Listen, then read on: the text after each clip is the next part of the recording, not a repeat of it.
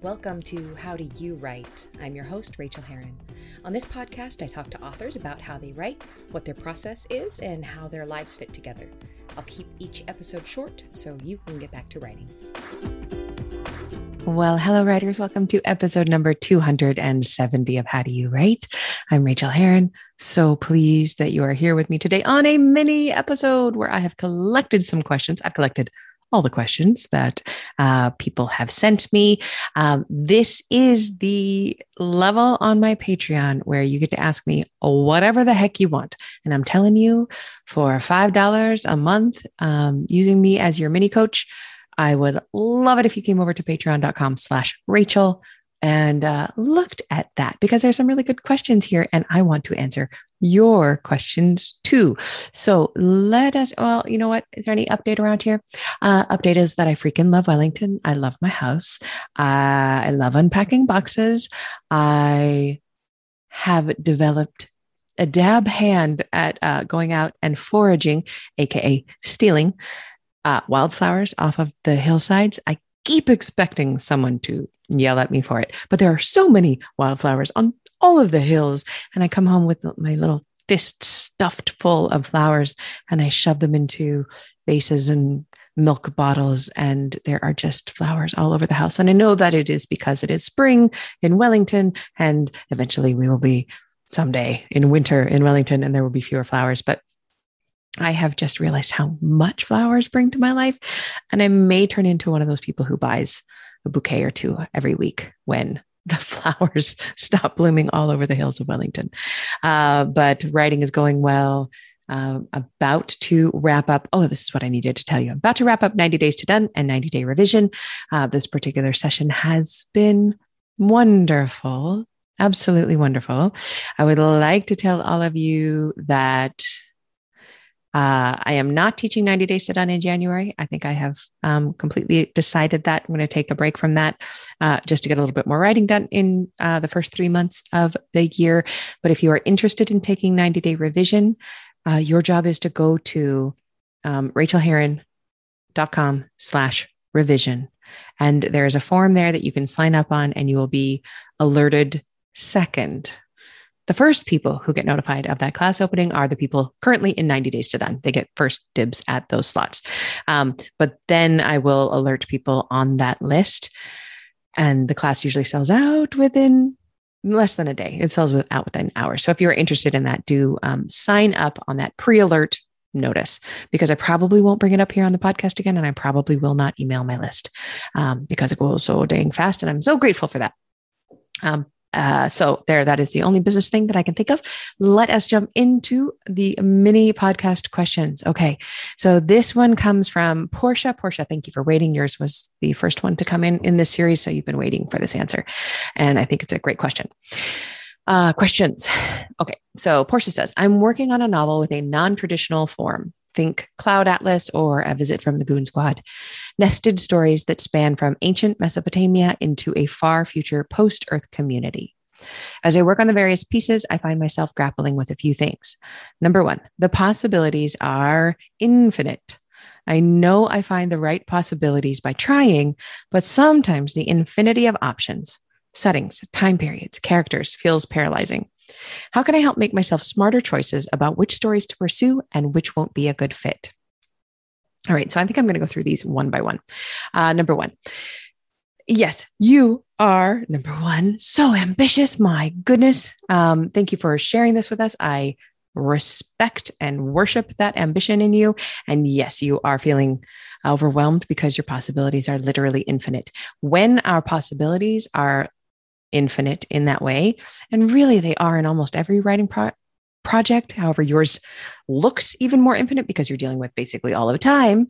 Our job is to limit it arbitrarily. We set arbitrary limitations around what we are writing. We must do that. So you can turn it into any kind of game that you want. You can put into a hat slips of paper on which you've written or asked friends to write random words, random actions, random cities, random time periods. And then you draw 4, put them together, and that's your next story. The benefit of doing something like this is it's kind of like that old trick of flipping the coin when you can't decide. If you can't decide something and you pick heads or tails, when it lands heads, but you actually wanted tails, you just weren't willing to admit that to yourself. You can feel that in your gut, and then you can go towards tails. In this way, if you pull cards that are absolutely wrong, it'll give you a better idea of what is actually right. But don't let yourself overthink that. Assign yourself to write a story that has some of those words in it. I have a good friend, Jason, who has this new system that he's using where he has an essential hat full of words. He sets a timer for 5 minutes, and every 5 minutes the timer goes off, and he grabs a new word, and he's got to use that word in the next few sentences. That is forcing him to continue writing. These are arbitrary tricks and tools that we use to make ourselves move forward, because there is no right answer to any of those questions you are asking yourself. So that is what I would do. I would put some kind of boxing around it to help you pick and then write, and then make them fit. Your question is which stories to pursue and which won't be a good fit. They will all be a good fit. It's that quote that I always mention, and I can't remember the person who said it, but basically, don't make the right decision. Make the decision right. Make the story that you write fit into this collection. Number 2, how do I know that the pieces are creating a resonance for the reader the way that they are for me? I think that imagining about this in some ways akin to putting together an essay or short story collection. And I'd love to hear your thoughts on creating a whole from disparate parts. For this one requires a trust. And it's really a choice to trust that if these pieces resonate for you, they will be resonating also for your ideal reader, who is somebody just as smart or smarter than you are. And I can be confident in saying, if you love how these things work against each other, other people will too. Not everybody, because not everybody will love our books. That's it. We cannot please everyone, but we can please the writers that we want to please. And for me personally, I always want to please the reader who is like me, who goes to the bookshop looking for the books that I want to read. That said, there is a danger sometimes in the fact that these stories and characters and plot events live in our heads. So we have spent a lot of time in them and around them. And sometimes the resonance that we feel is more heightened because we've spent all that time in it. Whereas somebody who's just skimming and reading quickly needs a little bit more to create that resonance, to make sure it's there. And you will not be able to tell that. That's the job of your editor. When you are working with your editor, they will tell you, I'm not sure why did you put these together? And you'll say, obviously, it's because of the orange tree and the way that her grandfather said the word red. And the editor will go, oh, okay, now that you pointed out, I see it, but it's not clear enough. And then in your revision, while you're working with that editor, you will bring out that resonance. I love that you're thinking about it, but it is not something that will be easy for you to see if you are not doing enough of it. Your editor will also tell you if you're doing too much of it. That's generally less of a danger. That can also happen. So rely on the editor for that. Number 3, the thing holding the stories together, at least in my mind, is that they're all exploring loneliness. But I don't want that theme to be either didactic or non-existent. Any advice on how to hold that loosely? I know this will probably also be a more important question when I'm revising rather than first drafting. Thanks for your amazing podcast and sharing your reflections on writing and life. You are so welcome. So great question. The theme is loneliness. I think, Portia, the fact that you know this is your theme and that you've thought about it as you're writing, it's going to come up naturally. Basically, what I do is I hold a theme loosely in my mind when I'm writing a first draft. And then exactly as you say, when I'm in revision, I always put my theme on a Post-it. And your theme can be as short as the one word, loneliness. And on that Post-it, every time you're in a story, you ask yourself, is there a reflection of loneliness in this particular story? Is there a refraction of the light that loneliness casts in this story? If there isn't, then you adjust it so there is. You probably will not have that problem because it is already in the forefront of your mind as you're writing the first drafts. And then you can ask yourself the corollary question, which is this am I hitting the reader over the head with the loneliness stick? And you're probably not, unless you're including sentences like, Madeline couldn't stop thinking about how lonely she was on this lonely Tuesday, on which everyone around her looked lonely and felt lonely. You're probably not in too much danger of that. The way you're asking these questions makes me know that you're already very firmly grasping what your job is as a writer. Your job is to get out of the way, stop judging what you're writing in this first draft, and let some crap flow that then you will fix later. But you have got this. These are amazing questions.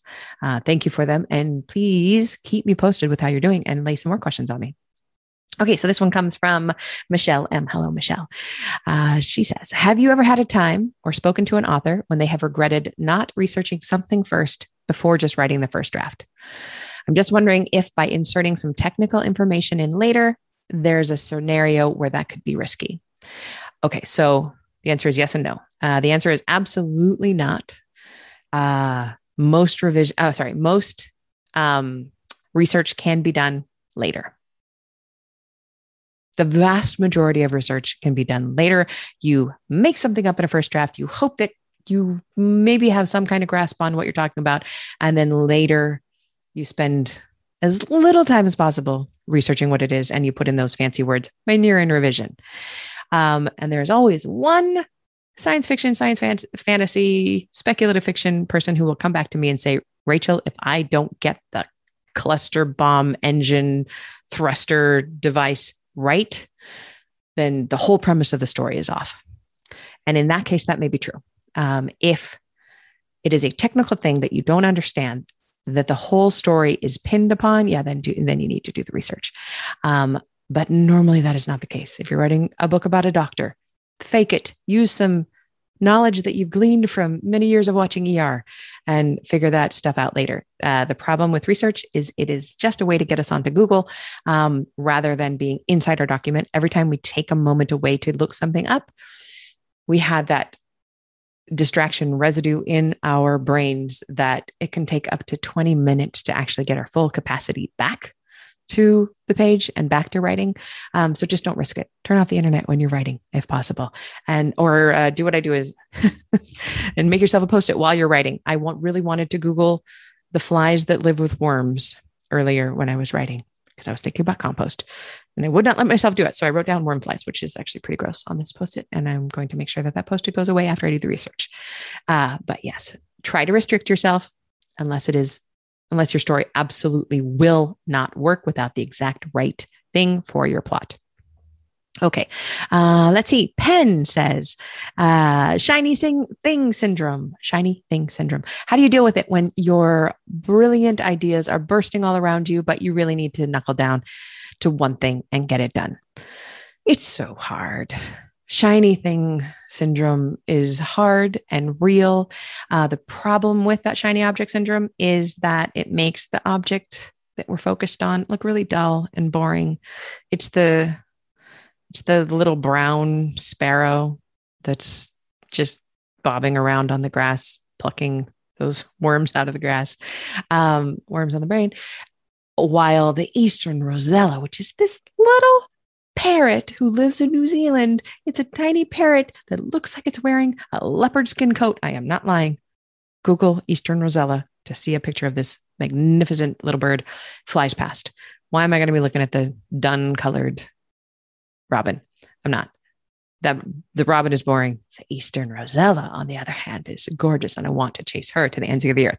So it comes again down to making yourself some rules and giving yourself some rewards. For me, I never tell the shiny object that it needs to go away because I figure it's visiting me for a reason. They don't always stay. I often lose interest. Another thing with shiny object syndrome is that we don't really know how serious they are. So I use them as my rewards. If I work for 3 25-minute Pomodoros then I got to spend half an hour brainstorming what I might want to do on this next book that I'm thinking about, or whatever the next project is. I use them as rewards to get the real work done. And then, of course, when I'm doing the real work, when I'm working with that little brown robin, the brown robin, when my attention is focused on it and when I am thinking about it, becomes the most fascinating thing in the world again. And at one time, I felt about this brown robin the same way I do about the Eastern Rosella, and that love comes back. So kind of it's a win-win. You get to play with your new idea, and also you get to fall in love with the old idea over and over again on a daily basis. So that is how I do it. But I would love if other people have ideas to come over and leave them in the show notes, which nobody ever does. I barely even know how to look at them. So you could also come to my group, Onward Writers, and join over there. The Slack. It's a Slack group. It's free. You can join. It's always in my show notes on both YouTube and howdoyouwrite.net. So you can join that if you would like to talk more about that or anything. Okay. And then the last question is from Kate. Hello, Kate. She says, I struggle with overwriting. I'm doing middle grade and shooting for 50 to 60,000 words, but at the rate I'm going with my chapter length, I'll be over that for sure. I'm in my first draft. I think I know the answer to this, Smiley, winky face, but should I let that worry me at this stage or just keep on overwriting since this is my natural tendency and fix it all in revision? I think that my problem is that I give too much attention to transitions in my writing. Any other tips you've seen for newbies on how to eliminate overwriting? Love this question because I'm right with you. I am an overwriter. I believe that all of us are either an overwriter or an underwriter. I don't know if I've ever met somebody who just writes exactly the right amount of words on the first try. And I think you kind of know by instinct which one you are. If you're doing your writing, you'll be able to feel that. The best practice for me, and I just did this today, in fact, is I stop writing the scene I'm in as soon as I realize, oh my God, this is not even important. And I have just spent 1,500 words describing this non-important thing. I stop writing. I skeleton my way to the idea of what I want this particular scene to say. I will write to myself and say, Rachel, this just has to be about how she's proud of herself for making overalls. And I just stop and I move to the next thing that I know needs to be written. Therefore, when I come back in revision, I have less to cut down on because I have stopped my overwriting. Oftentimes, that whole scene that I was overwriting can just go. And my brain sent up the red flag saying, oh God, no, stop, you're doing too much. And allowing yourself to stop at that point is kind of this gift to yourself. So stop, write yourself a little note of what you were trying to do, but you're doing too much of, and move to the next point in the book that you understand and that you're excited about. Don't move to the point that you're not excited about. Move to the point that you are excited to write, that you think has a kind of a good chance of staying in the book. Although in the first draft, we never know. So we're just writing crap anyway. And allow yourself to stop. For me, transitions are such a problem that many years ago, I allowed myself to ignore transitions entirely, and they become a later revision pass for me. So I don't even handle them in my second draft, and oftentimes in my third draft, I will insert them as a pass to make the transitions work, because by then I know what scenes are going to stay. Therefore, I know what transitions to write. Whereas in a first draft, we don't even know what scenes will stay later or what we will need to add or put in. So the transition might end up getting lost anyway. So, and I think I know what you mean. So I'm talking about that kind of transition, but if you're talking about actual time transitions between moving from the space of doing one thing into another, that's another thing, just a great thing to leave out for an overwriter. Underwriters will put all that in. Or sometimes they will add that back in later. So I love this question. Allow yourself to stop when you want to stop. When that red flag goes up in the air. Okay. Thank you all for listening. It is a joy and a privilege and an honor to speak with you. And I really mean that with all of my heart. If you're not subscribed to my email newsletter, which I don't send out as often as I want to send it out weekly. And I bet I don't even send it out monthly. I'm trying to get better at that. But if you are not on the writers list, the specific writers list, I would love it if you came to join because I ask you to respond to me in those emails. And I love it when you do. And I always answer, even though I'm terrible at email and it takes me a while, but I always get around to all of them eventually.